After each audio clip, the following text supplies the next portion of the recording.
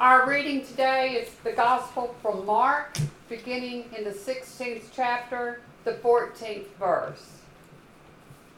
Later he appeared to the 11 themselves as they were sitting at the table, and he upbraided them from their lack of faith and stubbornness, because they had not believed those who saw him after he had risen. And he said to them, "Go into the world and proclaim the good news to the whole creation. The one who believes and is baptized will be saved, but the one who does not believe will be condemned." The word of God for the people of God. Thanks be to God. Today we have someone y'all all know and love. He's not a surprise, nor is he a stranger. Chris will be delivering a message for us today.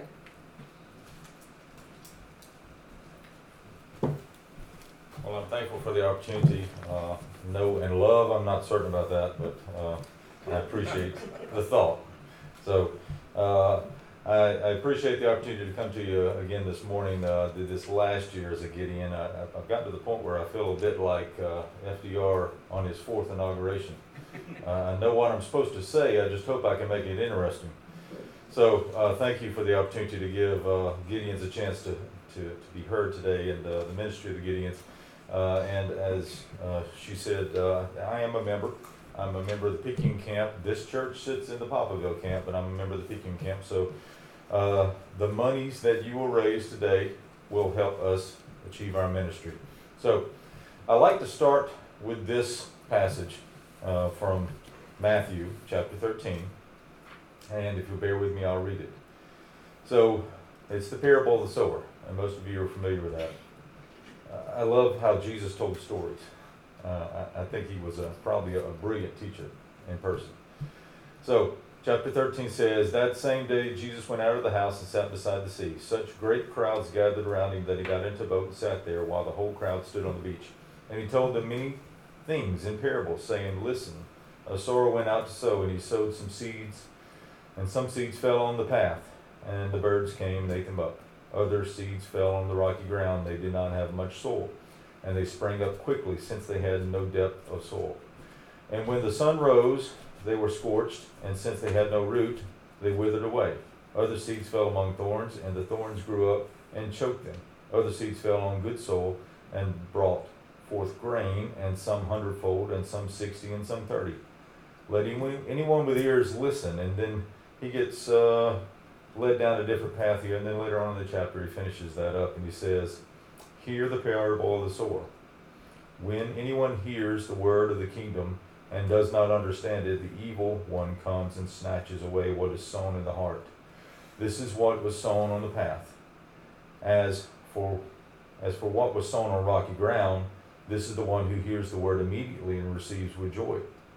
Yet such a person has no root, but endures only for a while. And when trouble or persecution arises on account of the word, the person immediately falls away. As for what was sown among the thorns, this is one who hears the word, but cares of the world, and the lure of the wealth and the wealth choke the word, and it yields nothing. But as for what was sown on good soil, this is the one who hears the word and understands it, and who indeed bears fruit, and yields in one case 100-fold, another 60, and another 30. And that is the word of God. Thanks be to God. So thank you so much. I love this time of year. I think I've told you that before, but I do. I love being amongst things that are growing.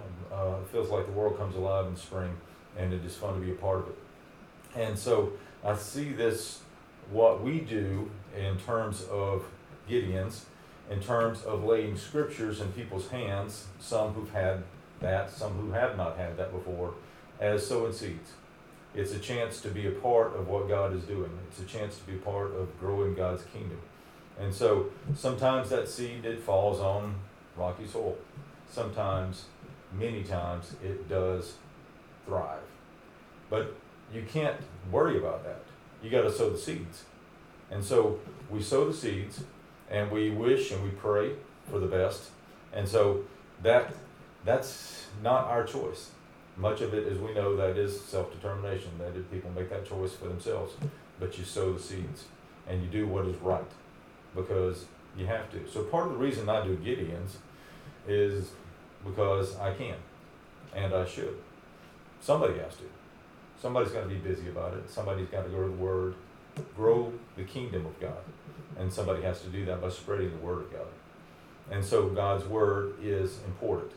Gideon's was formed a long time ago in 1889 in a very spiritual time in America. And it was born in Nashville, and it was an intellectual movement. If you don't know, Nashville was set up to be kind of like the Boston of the South. Vanderbilt was set up to be the Harvard of the South. And that is why for the early days of country music they didn't like it, because the hillbilly showed up. And so they have much up there in terms of architecture, much in terms of intellectual development during this time, and a growth out of that was the Gideons International. And so it's made up of business and professional men. We're in 200 countries. We have to date placed over 2 billion scriptures in the world. That's 25% of all the scriptures ever distributed in history. That's over 80 million annually. And so Gideons all over the world are busy. Gideons International is an association of Christian business and professional men who are determined to use God's scripture. We use it in the hotels. You're familiar with that. You've seen them in the hotels. We do it. We bring them to colleges, to prisons, to jails, to hospitals, to medical offices, even veterinarians' offices nowadays, and to the military. We even have a camouflage version for the military. And so as of this date, or at least of April 2023, the camp that I'm involved in at Picayune, we've distributed 4,925 scriptures and also 10,800 life books, which is a book that we have that's designed for the younger crowd. And so we work with all denominations of evangelical churches. We believe that the Bible is the infallible and inspired and inerrant Word of God. We believe that Jesus Christ is the eternal Son of God. And we believe that every church can have a part of this. They can be part of our mission. And supporting us both first with prayers, and we need that because some Gideons, as you know, some of you know, Brother Larry Williamson down at Picayune, who's over the Southwest Africa division of Gideons, he's always in dangerous areas. And he's not the only one. So we need your prayers for that. We need your prayers so that people will accept us. We know that people sometimes, when we're out on the streets handing scriptures out, they go to the other side of the street. And so it's just part of it. And so we need your prayers for people to participate, because somebody, again, has to do this. I'm a good enough teacher of history to realize that everything that we have is a result of past generations. And so who's going to carry on for the next generation? Somebody's got to step up. Somebody's got to take a swing. And somebody, and you know you're going to be, they're going to throw at your head, and you got to duck. And you just got to deal with it. So somebody has to step up. Pray for that to happen. Pray for the growth of Gideons. Pray for the growth of God's kingdom through His Scripture. And it is important. Studying God's Word is important. We all feed our bodies, right? We know that. And we care for our bodies, and we care about our appearance, and we groom ourselves and so forth. But it is also important that we take care of the soul. And the soul will live on forever, and you got to feed it. I'm reminded of that old story of a Native American brave, and a young brave goes, speaks with the old warrior, and he tells the warrior, "I think there are 2 wolves fighting for my soul, and which one will win?" And the old warrior says, "The one you feed." So you got to feed yourself the good stuff, and that comes from studying God's Word. For me, I get up every morning, I get my cup of coffee, I go sit down, and I read my Bible, and I spend time with it. And it is important. You need to make that a regimented part of your life. You need to make it a disciplined part of your life. To be a good Christian, I think many times, or for the most part, you have to be disciplined. And so that is a necessary part of it. Get up, spend time with God's Word, and it varies. You know, I remember the old days when my old Gideon New Testament that I carried with me since I was, I think I had it given to me when I was in junior high. And I would find, because I thought I was too busy in college, I would find just a verse. Read that verse. That's all I got time for. And then, of course, as life goes on and you get busier, you find more time for it, and which is what I do now. And I spend more time involved in reading the scripture, and it's usually a few chapters. But then once you've spent that time, you got to remember some priorities. You got to remember reverence. You need to remember reverence when you're reading the Bible. It is an interview with God. And so take time, understand it as best you can, because when you pray with expectancy also, God will reveal to you. Sometimes scriptures don't make any sense, so you pray about it. You think about it. You spend time after reading it, and it will come to you. Sometimes you got to reread it, right? Reread different versions of it, but you reread, you study, you learn, but you read with reverence, you read with expectancy. And take time, more than just a ritual. For some people, with religions all over the world, they go through a ritual every day. It has to be more than that, because you are interacting with God when you're reading Scripture. So take time to do that. And if you do that, He will speak to you, and He will reveal His plan, and He will reveal the importance and the understanding of the Scripture. So do that. Feed your soul daily. It's necessary. So I do this, and I try to give other people a chance to do that too, to be able to be exposed to it, because a lot of us grew up in church, and maybe they didn't get that, they're at a low point in their life and they don't have a connection. So when you hand them a Bible, wakes them back up, makes them realize, this is supposed to be what I'm supposed to be doing. And maybe at that time in their life, it's the only scripture they have, and so they do that, and so it grows from there. I have met a number of people, very interesting people, over the period since I've been a Gideon, that have told me just how great a difference it has made in their life, to be able to reach out to the scripture when they needed it, to be able to find some inspiration there, whether their life was a shambles and they needed to reach somewhere. They were going to go down a dangerous path, or they were going to find God's Word, and they found God's Word. And so being in the right place at the right time, and that's why we're in the hotels, and that's why we do that. In the motels and the hotels, we estimate that approximately 2,300 people will be impacted within the 6-year lifespan of that scripture. And so we as Gideons look at the scripture as being a missionary. And that missionary never takes a day off, never takes a break. They're there 365 days a year, 24 hours a day, and it gives everyone an opportunity to benefit from His grace, because it's within reach. And we're other places too, as I said, but in the hotels and motels is where most people think of Gideons. Most people think of it. And we know it impacts people's lives, because it says so. In Hebrews 4:12, it says, "For the word of God is quick, and it is powerful, and it is sharper than any two-edged sword, piercing even to the dividing asunder of soul and spirit and joints and marrow. And it is discerner of the thoughts and intents of the heart." So it reaches people.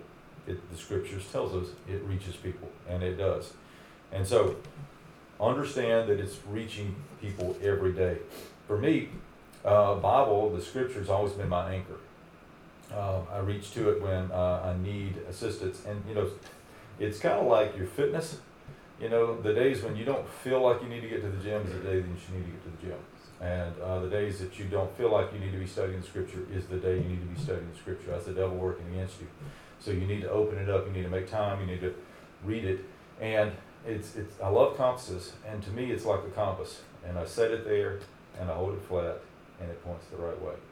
And so I always challenge people and young people when I give them the scripture. I'll tell them, don't lose your way. Remember, this is a compass. This is a compass for life. And so it will guide you. Isaiah 55:11 says, "So shall my word that goeth forth out of my mouth, it shall not return unto me void." And so the scripture will work. It will grow. I love stories sometimes how they interact with this. I think for us as Christians, the Bible is our owner's manual. We look at it and we can figure out what to do in life. How do we make that car last? We read the owner's manual. I giggle at my wife when she gets a new car. She reads the owner's manual because her daddy told her to read the owner's manual when she got her car before she ever drove it. And so it is important, because those people who were the smart engineers who put that thing together thought about how to help you make it last. And if you will do what they say, it will. So God told us how to last. God told us how to survive, and it's in the scripture. And we need to read it, we need to understand it. 2 Timothy 3:16 says, all scripture is given by inspiration of God and is profitable for doctrine. And so we use the scripture. We grow from the scripture. The scripture is part of us. It is our identity. We are people of the word. We are people of the scripture. So everything that we have wears out. And we know that. But God's word will live on. The clothes we have, we wear out. We buy cars and they wear out. We know that. Everything we have wears out, but God's word will live on. So we need to spend and carefully spend where it is important and where it lasts. So every Bible, full scripture, costs us $5. Every New Testament, the small ones that I could read when I had better eyes, they cost $1.30. And understand that we don't waste a single penny. 100% of the money goes to Bible placement and purchasing. None of it goes to anything else. We are volunteers. We do what we do. We spend a lot of our own money on Bibles. And you can do this in a number of ways. You can become a friend of the Gideon. You can become a member of the Gideon. You can use the cards like we have on display in the back. They are as good a cards as you'll find at any Hallmark store. Don't exist anymore, do they? But at any type of card store, you can find some inspiration. There'll be an opportunity, some type of moment in people's lives where you can give Bibles in their name. I'm able to still give a Father's Day and a Mother's Day gift because I have the opportunity to give scriptures in my parents' name. And so I challenge you to do that. I challenge you to understand that we don't waste the money, understand that we will use it to grow God's kingdom, and God will provide us the necessary tools. It's important. It's important. Acts 1:8 says, but you will receive power after that the Holy Ghost has come upon you, and you should be my witnesses both unto Jerusalem and to all of Judea and Samaria and into the uttermost parts of the earth. I love the book of John. The book of John 5:15 tells me something it really sticks with me. Because many times we want to shy away, right? But the book of John 5:15 says, you did not choose me, but I chose you and appointed you that you should go and bear fruit. So God appoints all of us to do something great. And we can do that through spreading His scripture throughout the world. Help us. Thank you very much. Understand that the world today is approximately 7.4 billion people. And we understand that about 5 billion don't know Christ. So there is much opportunity. Thank you very much. Thank you for your time. God bless you.